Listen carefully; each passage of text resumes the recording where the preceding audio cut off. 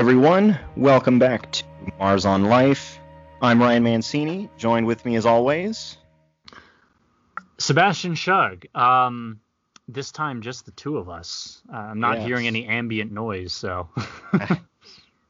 If you tuned in last week, we had three guests on the show: Sean Thomas, Crystal Dwan, and Mike Beck.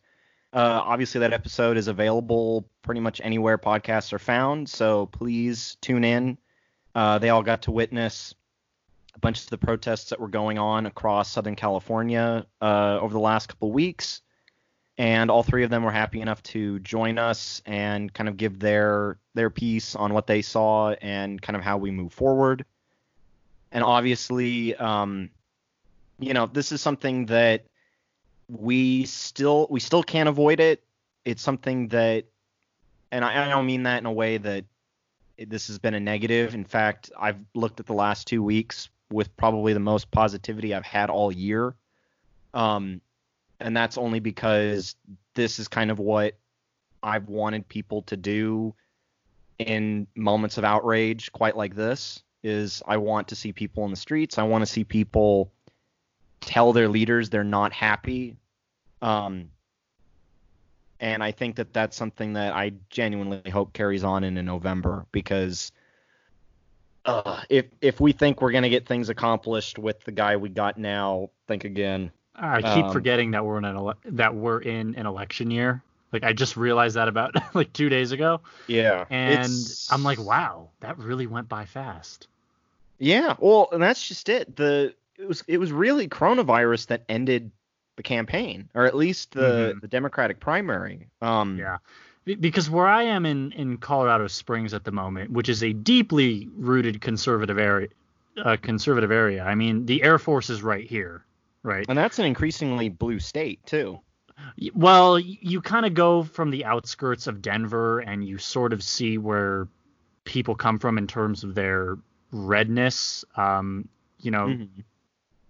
can go from a Ralph's to a CVS to a dispensary, and, there's still open carry laws.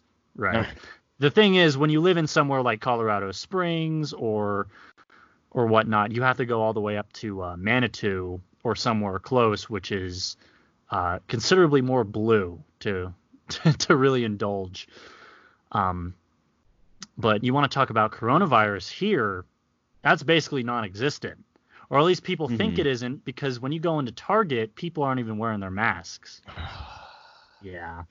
So, thankfully there's, no symptoms, no anything on my end. The family I'm staying with right now, nothing. It's, to tell you the truth, I think Colorado is over its second wave, or so I've heard.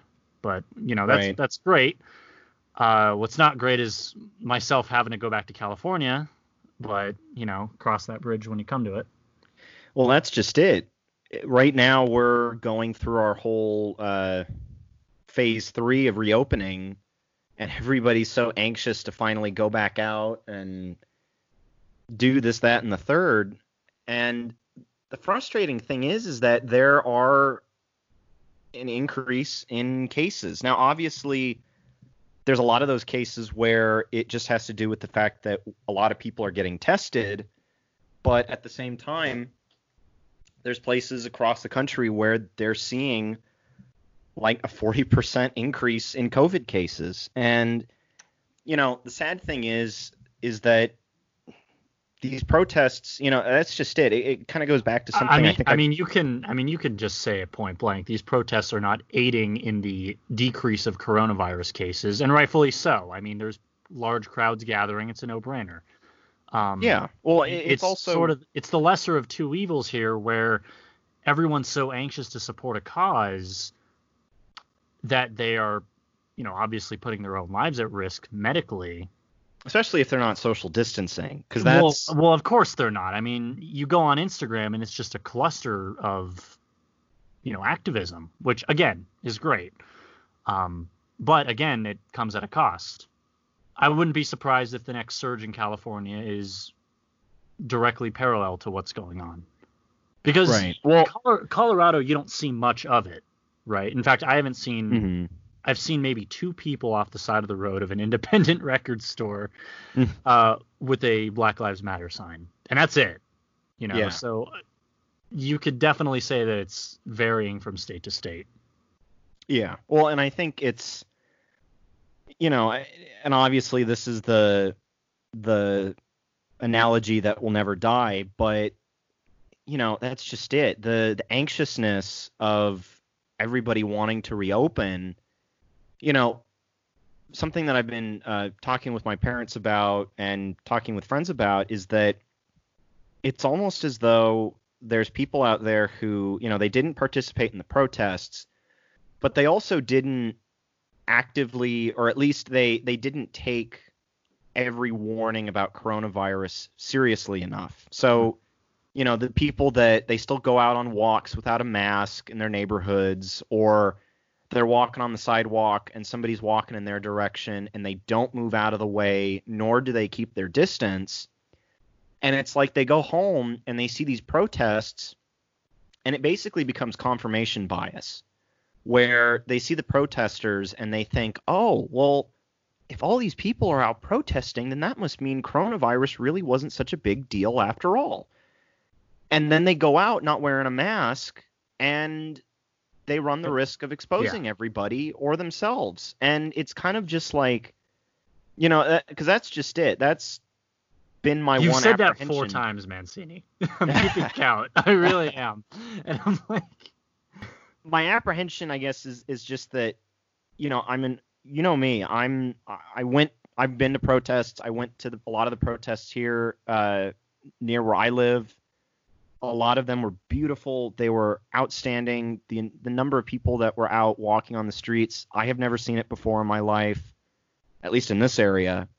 And we even had one hilarious incident, I think it was last week, where allegedly there was going to be close to 1,000 people coming into Santa Clarita. And basically our city council freaked out over what a bunch of right-wing scaredy cats thought, where they were asking, do we need to board up our stores, and do we need to show up to the counter protests armed?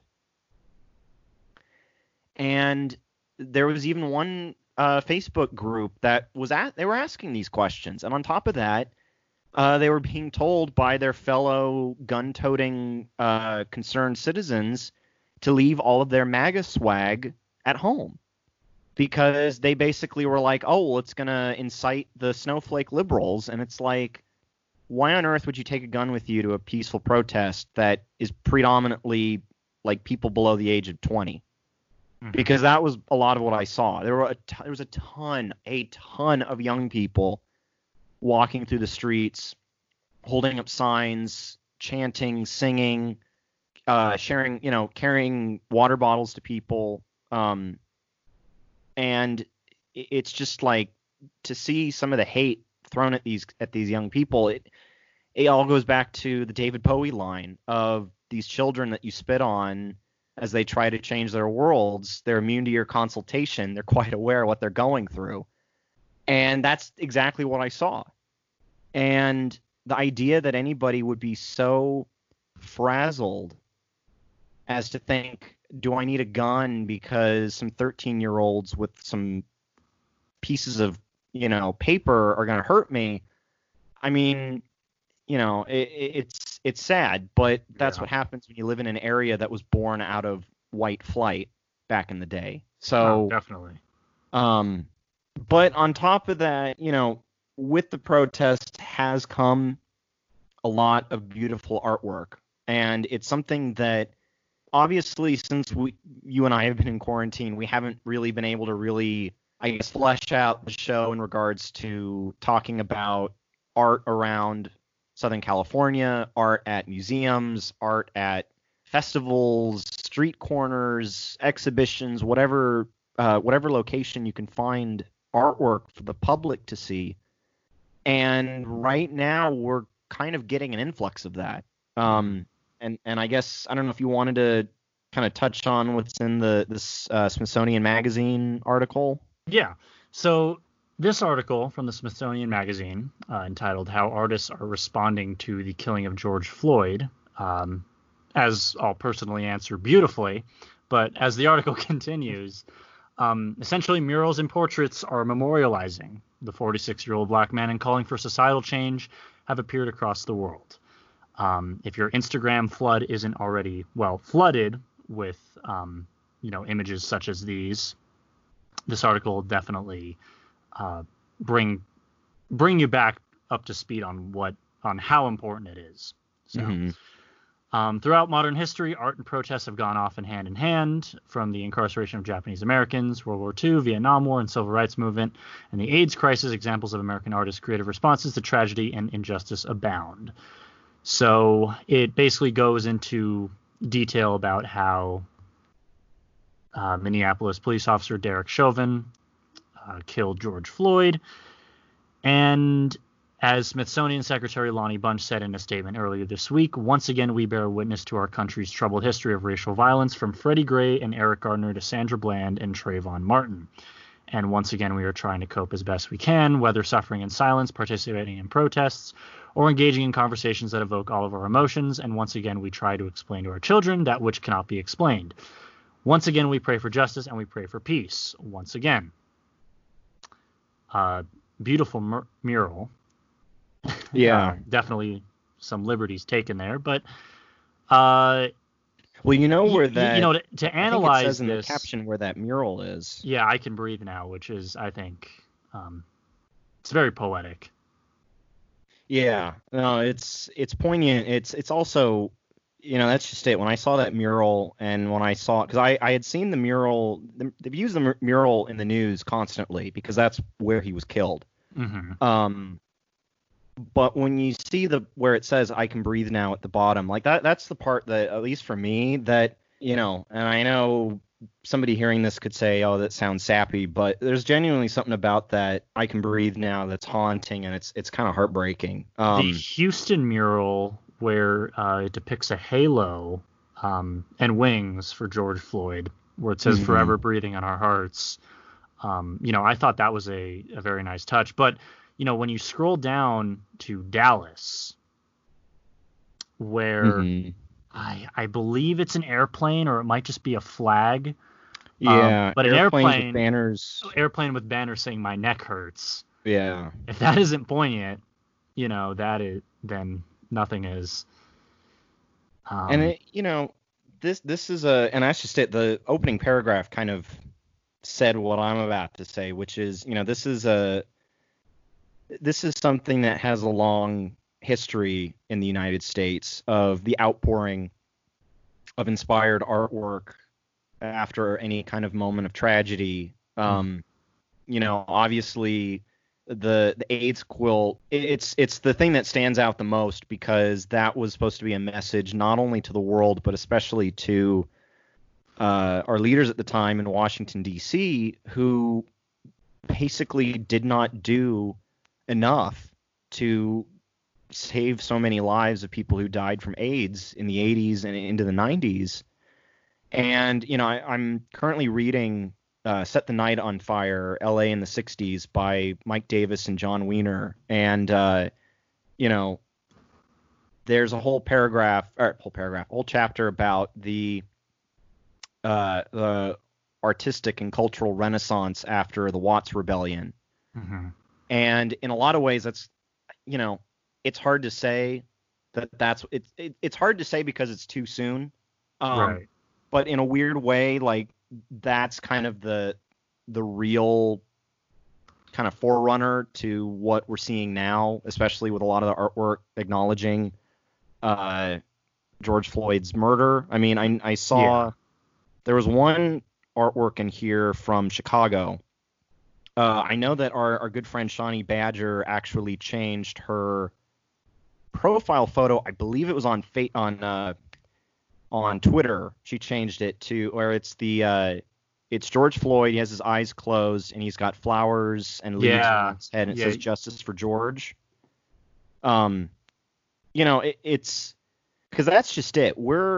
If you think about it, and in a lot of ways this kind of ties in with our other topic, where and obviously this is a subject we've kind of talked about before. We're in this kind of artistic fugue state where,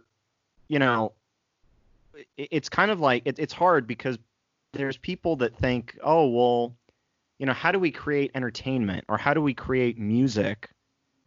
And so what people do is that they basically brag either about their bedroom, because that's where they're having their bloody Zoom call with some network. Yeah. Or I can't remember the artist's name, and it's killing me that I don't recall. But there was some musical artist who basically bragged about making a whole album while in quarantine.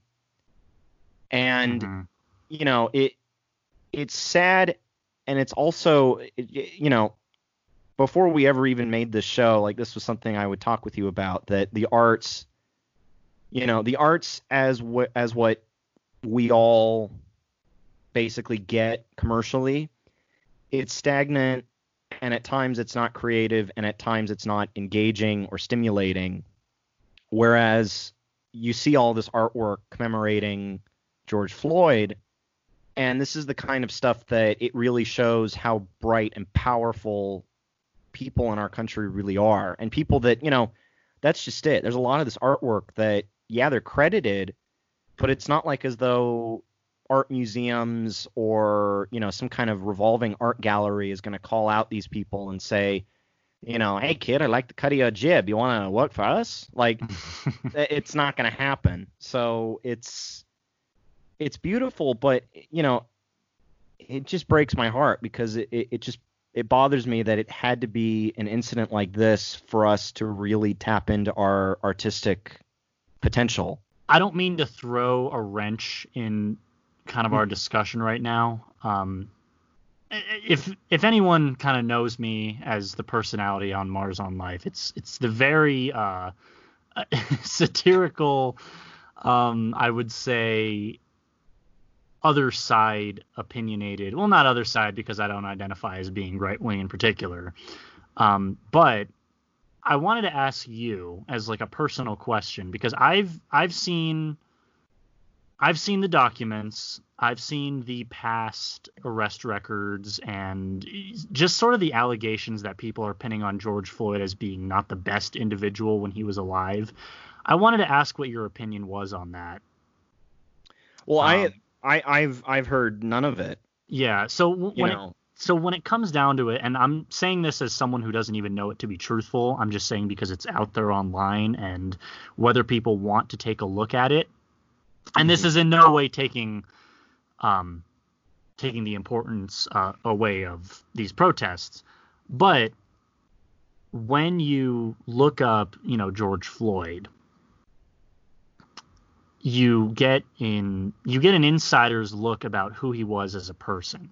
Now, I'm not sure if this is just another, here I go putting on my tinfoil hat here, but I'm not sure if this is another one of 4chan's doings. Like they did with the black squares. That is a fact. Unfortunately, it did. I had heard that was from like a white music label. No, they organized it. They also organized Cut for Black Lives Matter, just a bunch of heinous things. That I didn't hear about. Wow, yeah. Well, it is 4chan. I mean, yeah, but You'll never find a more wretched hive of scum and villainy. But I'll go into a quote-unquote George Floyd's criminal past. Again, not even sure if any of this is true. I'm sure this is just here to spin a yarn.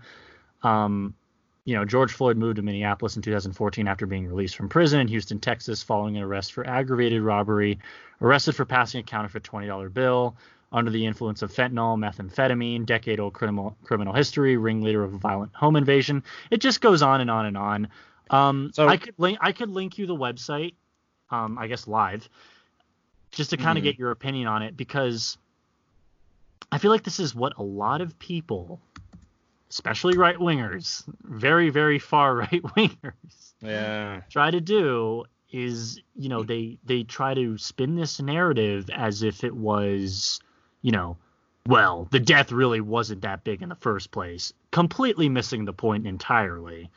Right. And, it just kind of makes me wonder why people really feel the need.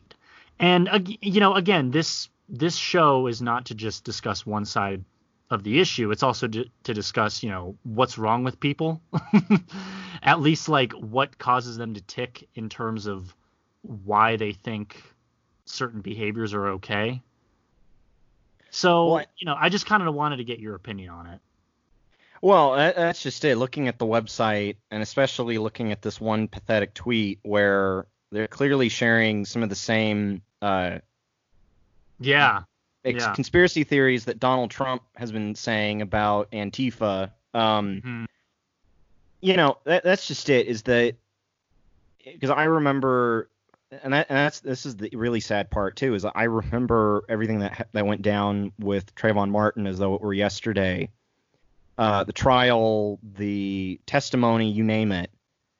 And because at that time I was still trying to understand the political sphere. I was still trying to understand what, I was at a young enough age where I was kind of transitioning from history into politics and understanding where those lines blur. And I remember at that time there was so much confusion, at least to me, at one point, simply because of how the media kept spinning what happened to Trayvon Martin. And, right. And cracking jokes at the thing. I don't know if you saw the horrendous jokes that they made about it at his expense.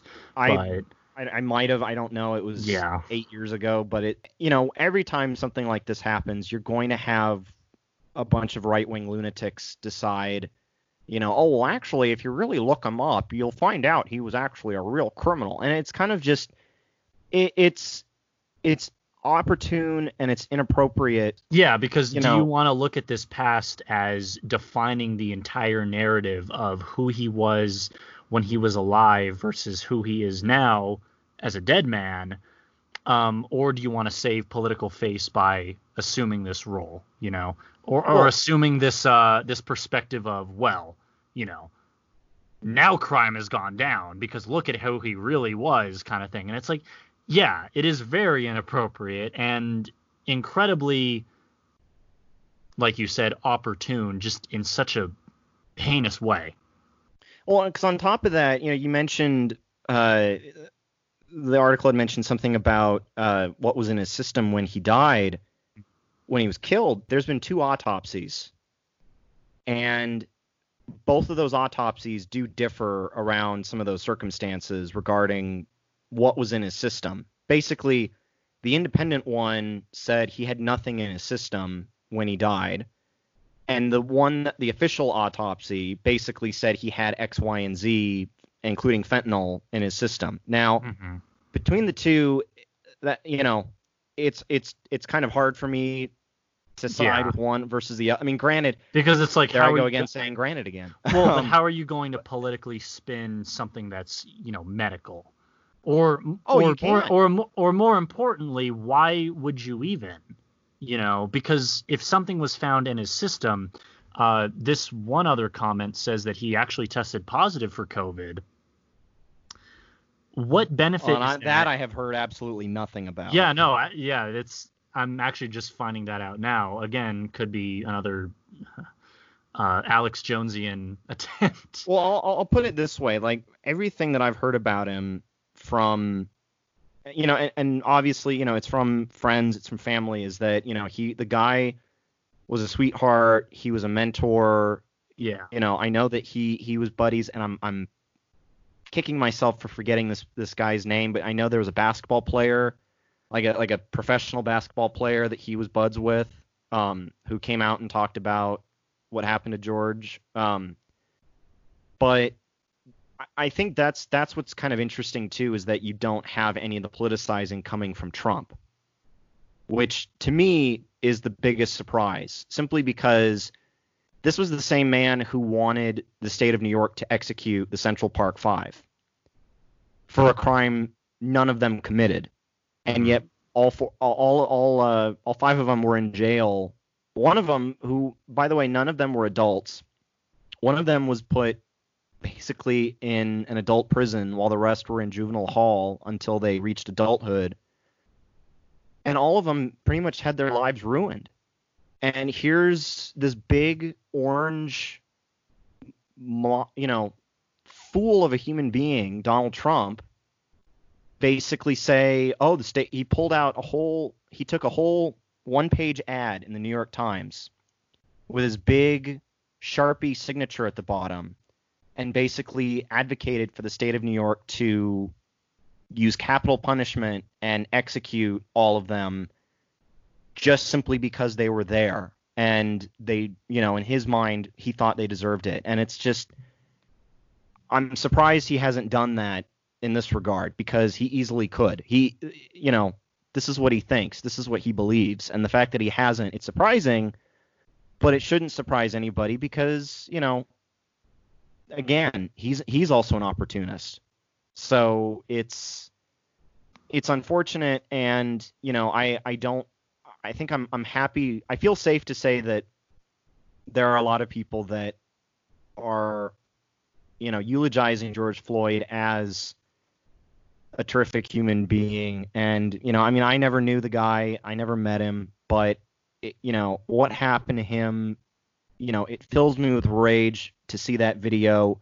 It breaks my heart to see that video. And the fact that something so primal, the murder of a human being, could lead to something as beautiful as all these protests saying, we are tired of the systemic racism. We are tired with bigotry all across the board from our government, our law enforcement, journalism. So this is something that's also been brought up very often, is racism within the newsroom. This is something that I know I brought it up last week with Sean.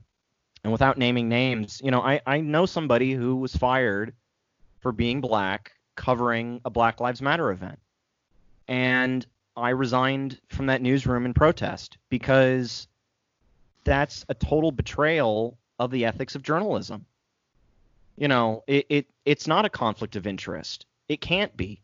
And on top of that, you can't totally turn a blind eye to what's going on in front of you. You need every person you can get. And if you have a skilled reporter, their identity should never, ever matter. Because if they're a damn good reporter, you send them out and you have them go cover it. And the fact that this happened to somebody that I know, that's another thing that bothers me to no end. Because as Hyman Roth says in The Godfather Part 2, this is the business we've chosen. And if I sounded a little bit like John Lovitz, that's because he says that a lot in City Slickers 2, The Legend of Curly's Gold. But great movie. Great comedy. Great sequel, too. But it's encouraging to see a lot of people come out with their stories and what happened to them. And then on top of that, to have all of this artwork. My real question, though, is this going to follow the footsteps of, say, the AIDS quilt or, other totems and, pedestals to past grievances that, we claim we're beyond this. We claim we're better than this. And then it happens again.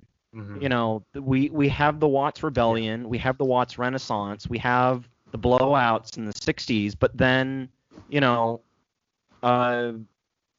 try and do the math in my head, less than 3 decades later, you have Rodney King. And that's kind of the weird irony of the time period we live in. We're about 30 years. In 2 years' time, that will have been about 30 years since the LA riots. Yeah. So I'll put it to you this way. This is I won't go so far as to say this has become cyclical, but it could. Part of me wants, not part of me, but I would think part of me speaking in regards to like the greater society would rather have this ignorant, nihilistic approach of, it's still going to happen. Right. And I'll admit, when I used to think that way about Trayvon Martin, and especially now George Floyd, and everyone in between. By the way, buy my book, read their names, free on Amazon. There you go. Shameless plug. Well, and it's material for people marching too. Right, and I would go through the list, well, I was going through the list when I was editing it and publishing it, and I was just like, this has happened over and over and over. Are people going to understand? And I'll admit, a part of me felt like people think it's just a lot easier by just saying, yeah, it's not it, and this will continue. And it's sickening to think. And it's sickening to think that we've been doing this for the past 100 some odd years. But, I don't know. Something keeps coming. Hold on. Doing what the last 100 some odd years? Hating people for being a different skin tone, among others. Oh, dude, that's been going. Yeah, that's been going on since the start of time. Yeah, that's been going on since the start of time. So, And in regards to North America, we just hit the 400, or actually, if we're talking the Western Hemisphere, we just hit the 400-year mark last year. Yeah. So it's like when people ask, where do we go from here? When someone says, I don't know whether or not they're just pleading ignorance or they are just genuinely concerned that they don't have an answer on how to fight systemic racial oppression, because it's been going on for however long, and there doesn't seem to be any answer in sight. Black people still are killed by white people, and I hate to sound so blunt when I use these terms here, but what is there to do? I think a lot of people have some great ideas. This artwork is one of them. But is it stopping everything? Well, I guess if there needs to be like a short answer question to, because I think that's something that you and we're always on the lookout for artwork that's going to stand the test of time. Yeah. And it's gonna really now, and it's gonna reflect society. Obviously, that's kind of the point of the show. Now, obviously, this artwork does that, but ultimately, it goes to your point of, is this going to do anything that's going to lead to systemic change? Ultimately, and this is just what I've been seeing, not just from, the local news or, Trump complaining or even just going on social media, but it starts from the ground up. And that's why, for example, the Minneapolis Police Department disbanded. Great.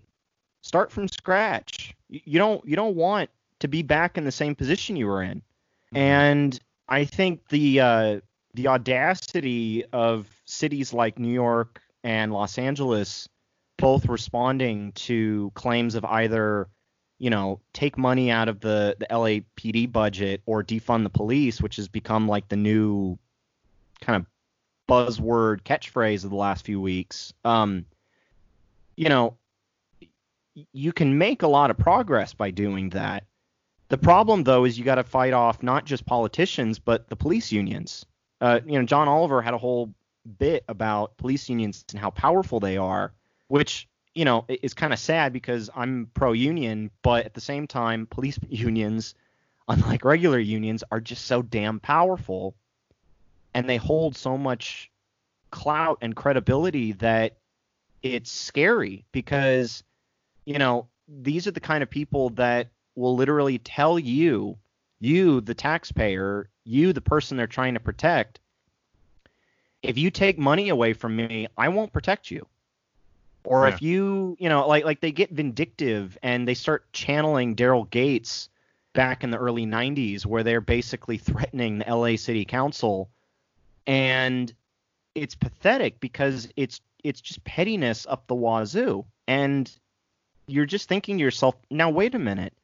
You've been presented with the facts of being part of a policing system within the United States that has its founding in catching either escaped slaves or freed slaves. If I had that history in my genealogy, I would acknowledge it, but I would be as far away from it as I possibly can. And as I say that, several minutes ago, I got a notification from Associated Press saying protesters in Virginia topple statue of Confederate President Jefferson Davis along Richmond's famed Monument Avenue. And that kind of goes to my point. Like, you need to move way beyond your racist past. Otherwise, you're condemned to continue repeating it. And I think any kind of scoffing. And for some, again, I can't speak for those over, I want to say 60 who kind of hold this ideology. Again, I'm casting a wide net here. I know it varies in age ranges of these, hateful ideologies, but I think that's a very, very, very tall order for some people. And I don't see how that could be. I don't see how it's so hard to just accept someone as your equal. Is it a sign of the times that is just changing in the 21st century? Yeah, definitely. But the fact that people just can't let go of their ideologies, their past ideologies, because they want to, their livelihood is them being right. That one race is inordinately better than another race. And I don't understand how that could be as just a snap judgment. Well, there's another aspect to it that I've encountered, which is, and it's interesting because it's the people that, people like myself that call ourselves anti-racists. We reach out to people of older generations thinking, look, you lived through the 60s. You saw all this stuff. You were there listening to the Beatles, Rubber Soul, watching Martin Luther King. You were there watching JFK talk about we need to put a man on the moon and go to Cuba. Like you bask in that time period. And now you're basically in the sequel of that. And this is where there's a twist, and it's not the conservative racist twist that has always been there, since the beginning of time. It's this kind of limpy reactionaryism. And what I mean by that is, it's people that got the most blunt education on what equality means.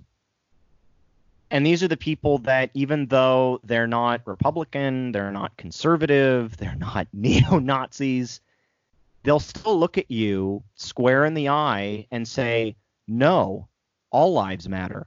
And you're just shaking your head because you realize you're dealing with somebody who their only concept of racism literally is only from the 1960s. Yeah. And it's like the last 60 years haven't happened. And really, as much as you take that statement, all lives matter, in a general sense, where, yes, given, we're talking about Black lives, though.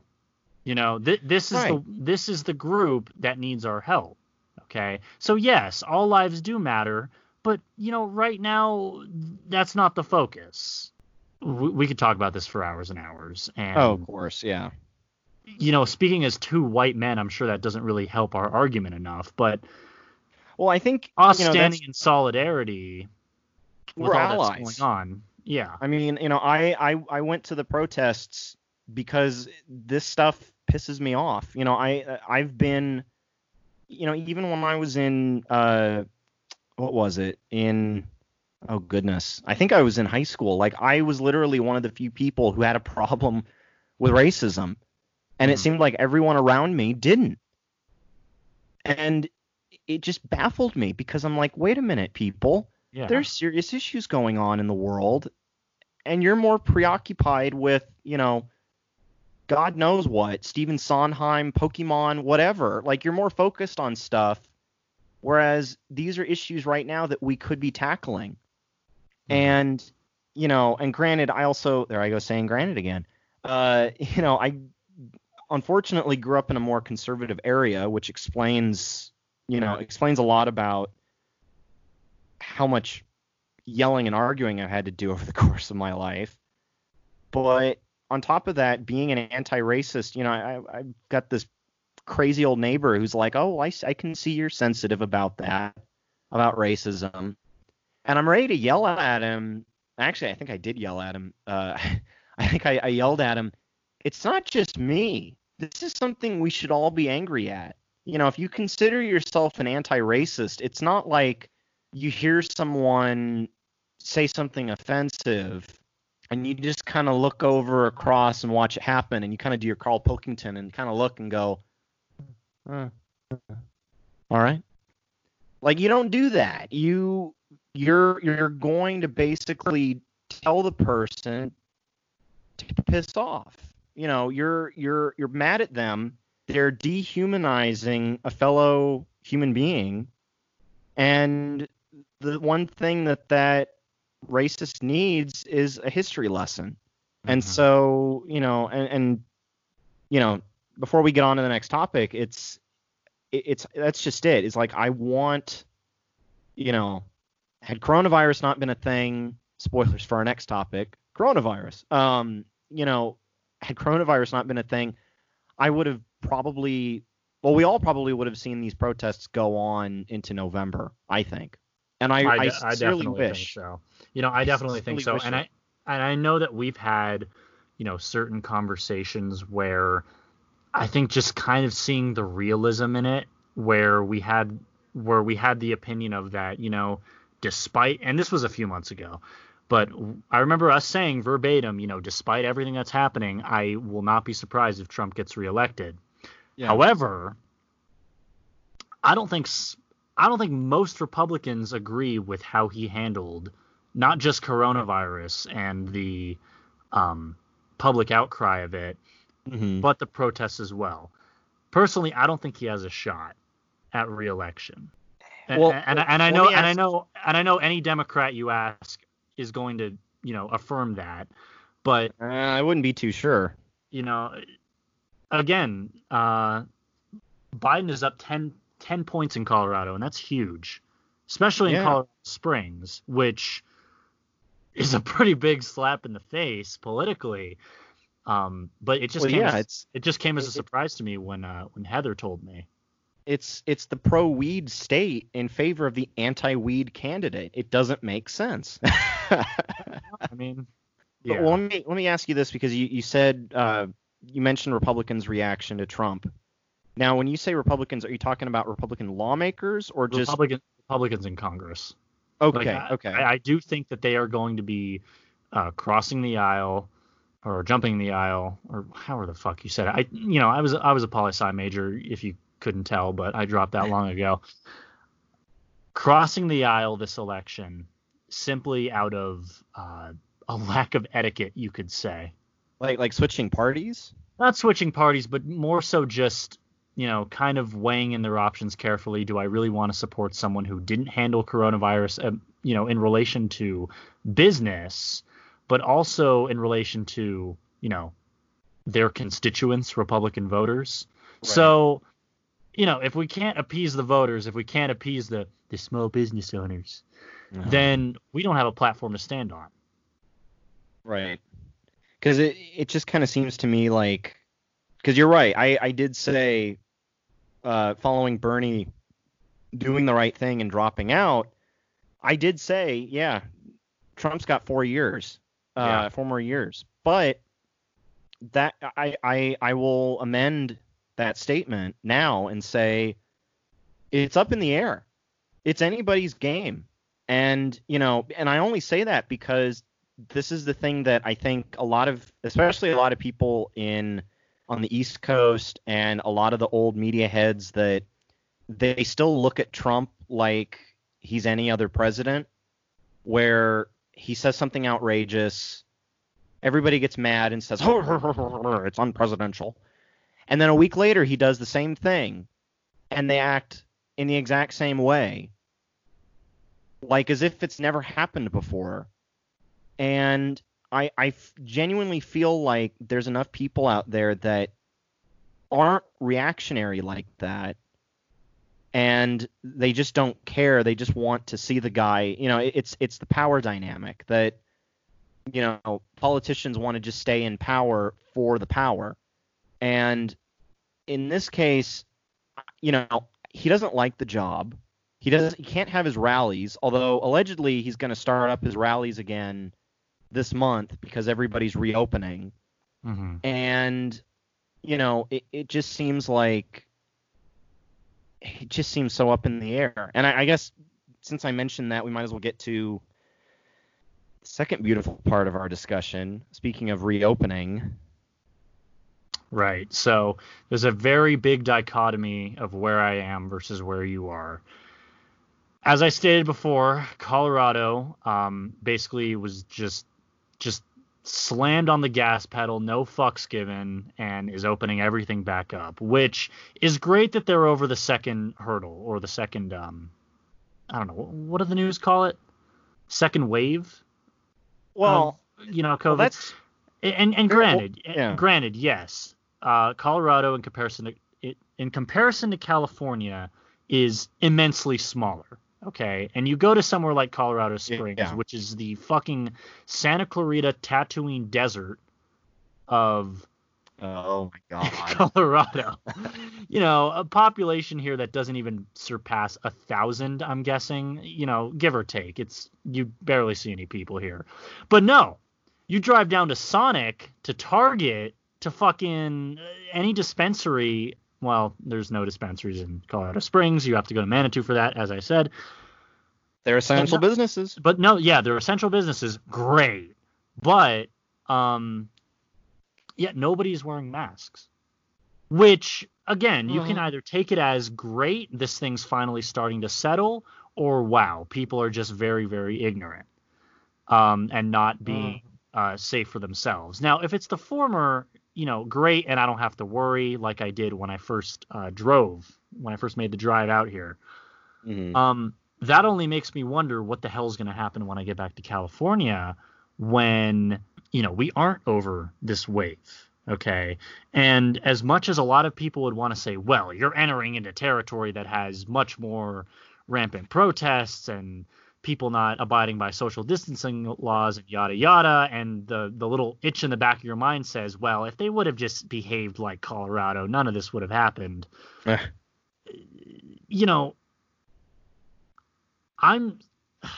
It's going to be really hard to go back because personally I think it's beautiful here. Wow, that was a long diatribe.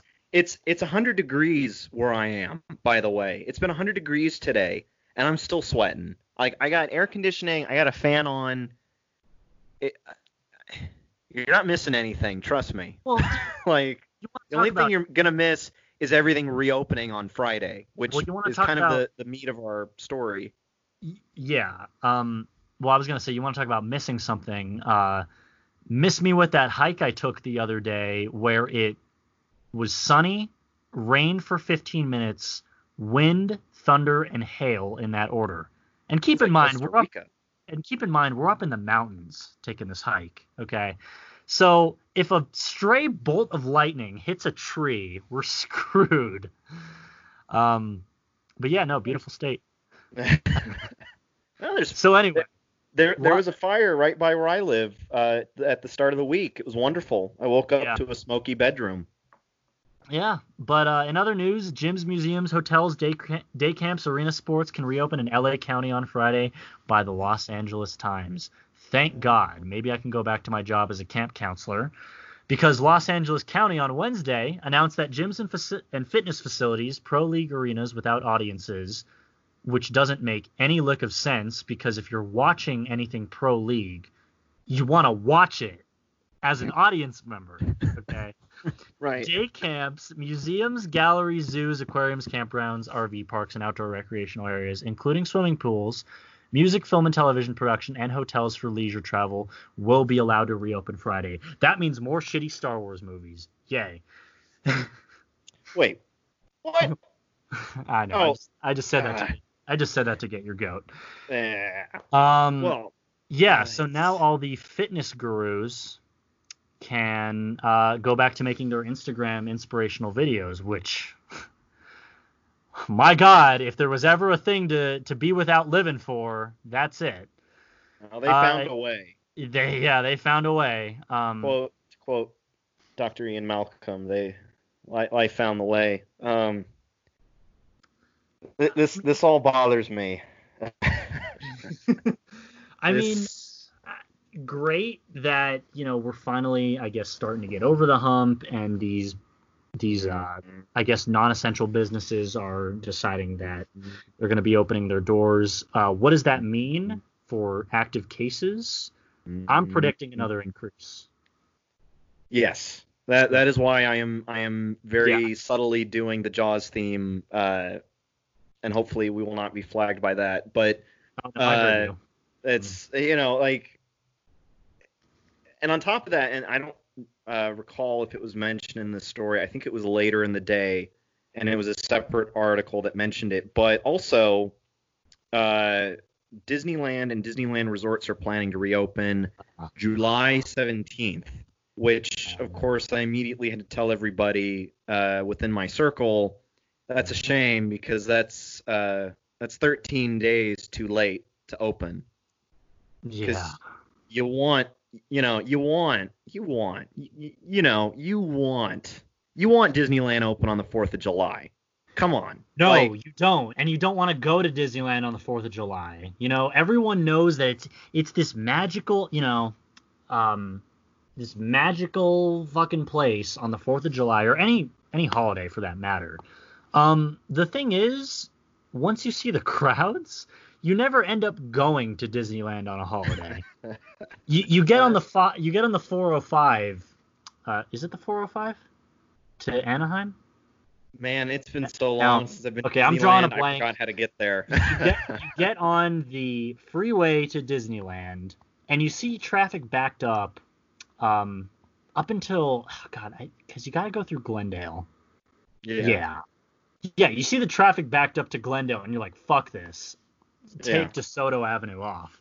Oh, I remember going to Disneyland and we were stuck next to the Gene Autry Museum of the American West, which is a beautiful place and it's cool to look at, especially if you're stuck in traffic. But the whole point is to get to Disneyland, not to hang out at the Gene Autry Museum. So, which, granted, as of right now, I'd prefer the Autry Museum over Disneyland, but it's just. Because you mentioned as well the second, not the second wave, but the I guess you'd call it the second curve. Yeah, that's what they're calling it.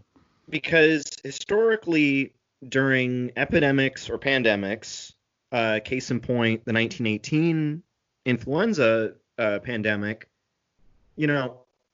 I'll put it in modern terms for a second. Remember when everything started and the first thing health officials said was, we need to flatten the curve. And they basically showed us exactly what we were in for with a pandemic. And they just showed this kind of upside down U shape and how we want this upside down U shape to start plateauing and keep plateauing after it's dropped significantly. Mm-hmm. Now, that's great. But I have still not seen anything that's going to give me any confidence into thinking that A, we flatten the curve, and B, and this is where I get into my Spanish flu thing, the Spanish flu, it wasn't like an upside down U. It was more like an upside down W, which means there was one hump, and then there was a drop in cases and a drop in deaths, and then it rose significantly again. And then it dropped, and then it rose significantly again. And it basically kept doing this over, several months. Mm-hmm. And obviously, back then, germ theory was very problematic for a lot of people. World War I was raging in Europe. That was a part of the reason why the Spanish flu was so deadly, was because of a bloody world war going on at the time. But it goes back to what I was saying about sort of the ignorant isolationist, if you will, the person who, they never took coronavirus seriously enough. They went out not wearing a mask. They didn't social distance with people. And then they see the people protesting and they think, oh, I guess I can go back out again. Everything's back to normal. Mm-hmm. There's a part of me that also feels like there's a lot of politicians out there that I think feel the same way, where they basically see all these people protesting, and rather than take it on face value as these are people protesting because they're tired of seeing unarmed black men and women being lynched in the streets of the United States of America. Instead of looking at it on that face value, they're looking at it as, well, we weren't going to be able to hold all these people into their homes to flatten the curve, so we might as well just reopen everything and see how we do. Because we got to get this economy going again. Plus, there's an election coming up, you see. Yeah. And it's just, it's the cold-heartedness of it where, and again, this you know, and I know I sound like a broken record about it, but I know I've hit a point where I'm hearing people use this term at the end of their sentences about, we got to have the beaches open on the 4th of July. You know, it goes back to the Jaws thing, because this is exactly what this is basically the long form version of Larry Vaughn from Jaws. You know, where they're ignoring the problems, they're ignoring all this extra minutia, and they're more worried about their bloody pocketbooks. They're looking at their stocks, they're looking at, you know, their polling numbers, and they're basically treating it as a power tool, and not a power tool like a drill, but like, you know, how am I gonna one up myself? How am I gonna get a couple extra approval rating percentage points? Oh, I'll just reopen everything. But, and I'm still maintaining this, and I think you kind of hit on it in regards to Colorado. I think we're going to wind up right back at where we were at in March. I seriously do. No, I do too. Not to be Johnny Raincloud over here, but well, I mean, you know, dude, we've been Johnny Raincloud since January or since March. Okay. Remember when American Dirt was our biggest problem? God, how we've grown, or should I say, how we've regressed. I mentioned that with our good buddies Kenny and Pete, and you should. By the way, everybody should check them out. They're still working out of the Good News radio station, Touchdowns and Tangents. But I made a quick appearance on Touchdowns and Tangents last week. They kind of did a similar format like what we did, except they had people call in. It was just Kenny, and then Pete called in towards the end of the show. But anyway, I had reached out to him at one point, and I mentioned Oprah was going to have a town hall with other African American, celebrities, authors, directors. She actually did. It was a 2-hour special on, a ridiculous amount of channels. I actually caught the beginning of an end portion of it over here in Colorado.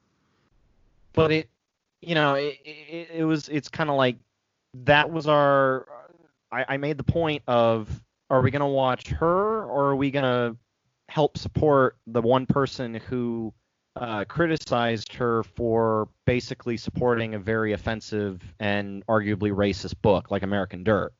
And then that was basically my way of introducing Miriam Gerba to Kenny and Pete, and basically saying, yeah, she's a badass, and she called Oprah out, and like mentioning that, I just remember thinking exactly what I told you just now, which is, man, American Dirt, that feels like a decade ago. Yeah. Like, because on top of things opening up, film production can resume. Obviously, there's movie studios that can't wait to get everything back rolling again. Movie theaters would have to reopen and have probably limited seating, which, is tough because that's just it. This is going to be the weirdest summer season ever. It's encouraging, and it's good to hear people talk about, movies and stuff, but there's a lot of critics out there and film reviewers, and a lot of them are also YouTubers that are like, no, I'm fine. I'm not going to go to the theater. There's nothing that's going to get me to go out and see, the next Marvel film or the next espionage thriller, because, coronavirus is still a huge deal. And, to say to say that, we're in phase 3, we're, everything. And of course you have Trump who, thinks everything changes with the flick of a switch. He thinks he's going to fix the economy lickety split before the end of summer. But I genuinely believe that the reopenings and to some extent the protests are going to put us in a pretty hairy predicament in the coming weeks. Which is a shame, obviously, because, we're, this isn't how we imagined our show being, but we adjusted, we adapted, and we're going to survive. I'm not going to break into the Bill Pullman Independence Day speech because I don't know it. But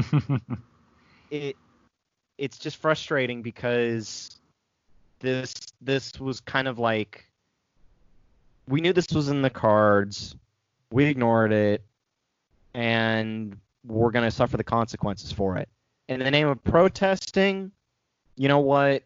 There's things that Americans need to be angry about, and a lot of us have pent up anger and frustration, and we have to let it out into something positive, and that's what these protests have been.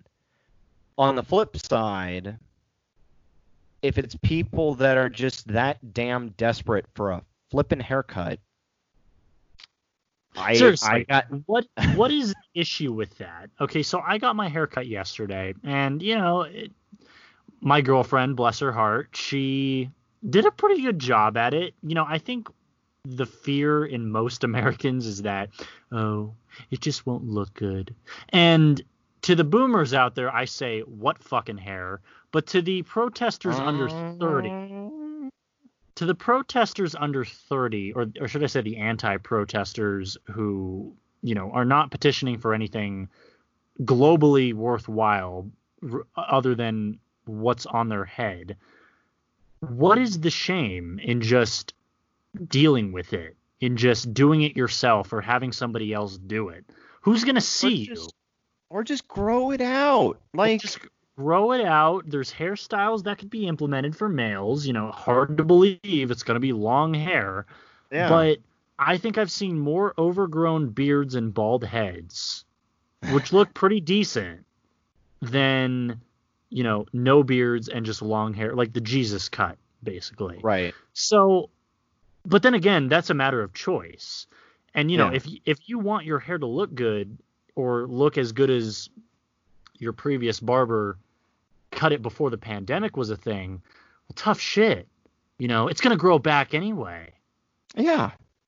Well, that's just it. You're, for some of these people, you're kind of thinking to yourself, why do you need to be so on fleek when it's just you in your bedroom? Who are you going to woo, and who are you going to, become sexually attracted to when it's just you living at home? The clubs are closed, my friend. The beaches are open, but the idea was the beaches would reopen for people that wanted to work out. Now, literally every single time one of the local news channels covers people going to the beach, nobody's working out. They're always showing people sunbathing, and they're violating those rules. However, the police have been spread thin, and as we've seen with the protests, and which, frankly, I consider that a good thing, because it means one magic phrase, to quote the late great John Lennon, power to the people. But this angst over hair, for goodness sake, people, no one was complaining about long hair back in the 18th century. In fact, that was the style. And on top of that, no one in the 1960s and 70s or even the 80s were complaining about how much hair they had, because it was in style. Now, this is kind of a self-imposed style, but live with it. I mean, for goodness sake, what was it? 2006 to, what was it? 2008, 2009? Everybody had long hair. I had longer hair back then.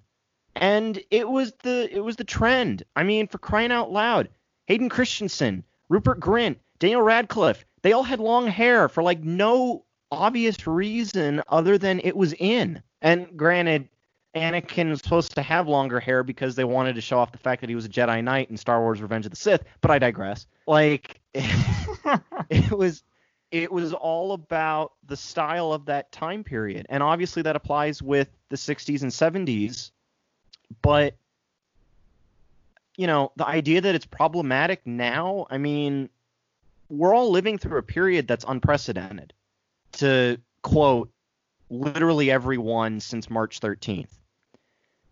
And this idea that, we have to maintain how we appear like we're Christian Bale's character from American Psycho. I mean, yes, keep yourself fit, keep yourself healthy, keep yourself active, but, it's your health that matters. Unless you have a condition where you literally cannot grow your hair and it must be shaven or it must be cut off, fine, okay. But the idea that it's something to be so angsty about to go out and get a haircut, I mean, it's people that just don't understand the situation, I think. And it's sad because... Oh, yeah, because they want to think that the world revolves around them and their asinine needs, where, making mountains out of molehills such as this is ridiculous. When my hair got too long, I bit the bullet and I was like, you know what, fuck it. Like, can you cut my hair, please? Mm-hmm. And you know what? Surprisingly, it didn't turn out that bad. And it didn't turn out that bad the second time because, hair grows back. Yeah. And, you just kind of keep going through that, and you kind of start to get over the fact that it's just hair, I'm surprised that we're even going on a tangent for this long about this, but, I think it really is a testament to how small-minded and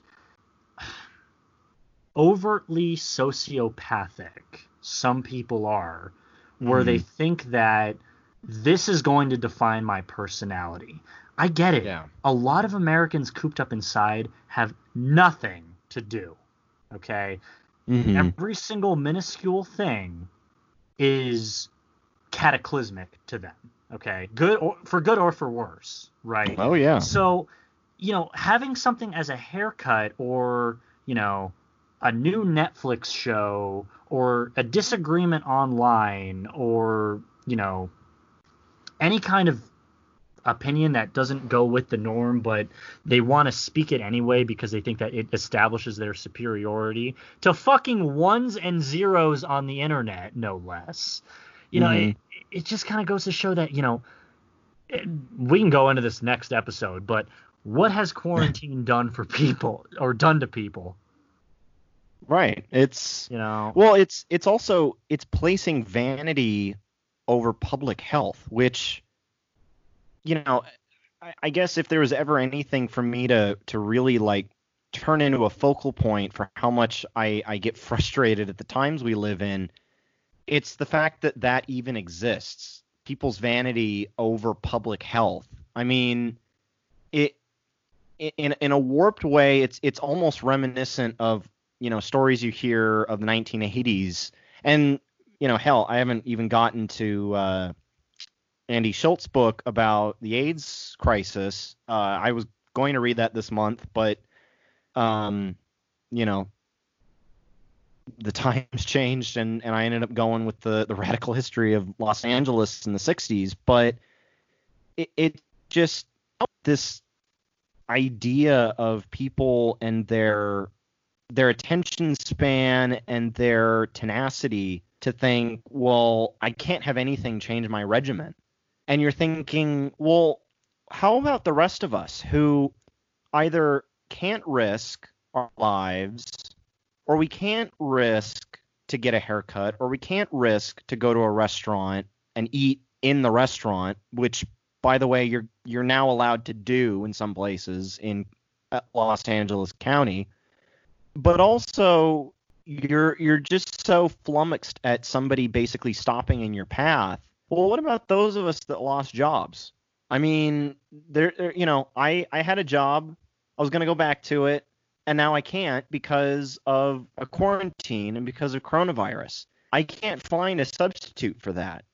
All I can do is keep myself healthy and keep myself safe, but I know that means I can't see you. I can't see any of my other close friends. I can't see, former coworkers of mine. I can't do anything. I mean, I can drive, and yes, I did go to the protests, but even when I was at the protests, I was the one dude social distancing. I was the one person who stayed like 20 feet away. That's a lie. 10 feet away from people because I'm still not clueless to the fact that there's a bloody plague going on. And, my status quo has changed, and I'm okay with that because if it means keeping myself healthy and keeping myself safe, as well as the people I love, keeping them healthy and safe, I'll do it. Hell, I made the crack to my folks that growing my hair out, it's like watching a slow regeneration from Doctor Who. Like, I feel like I'm changing from one Ryan into a different Ryan. It's insane.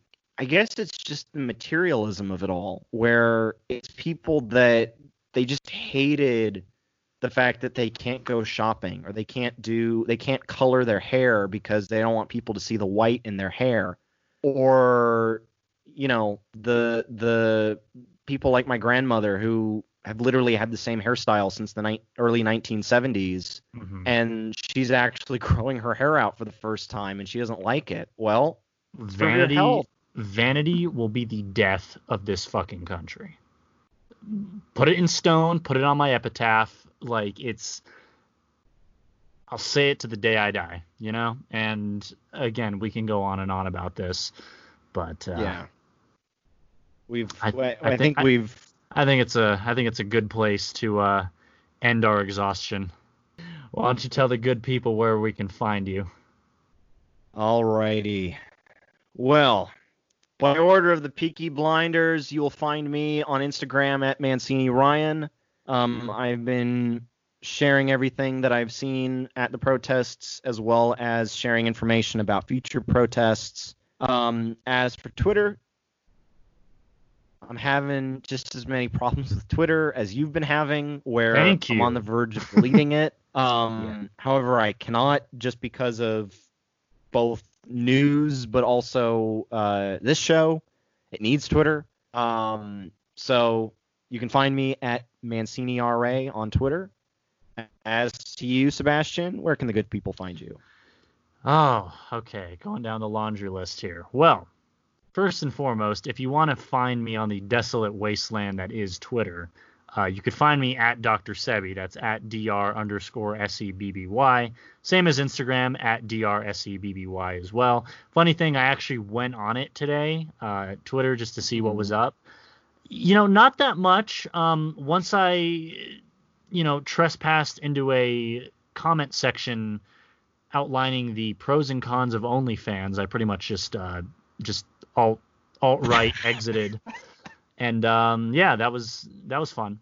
But you could also find me on many other sites as well. First off, YouTube. You find me under the moniker Seabass, like the fish. Yes, I post daily narrations up there. Haven't for a few days now because, again, I'm in Colorado and there's company. So I haven't really been finding any opportune times to record. But rest assured, after the 13th, that will resume. You can also find me pretty much just audio only at Anchor as well, under Shugsy's Storytime. Yes, that is the name.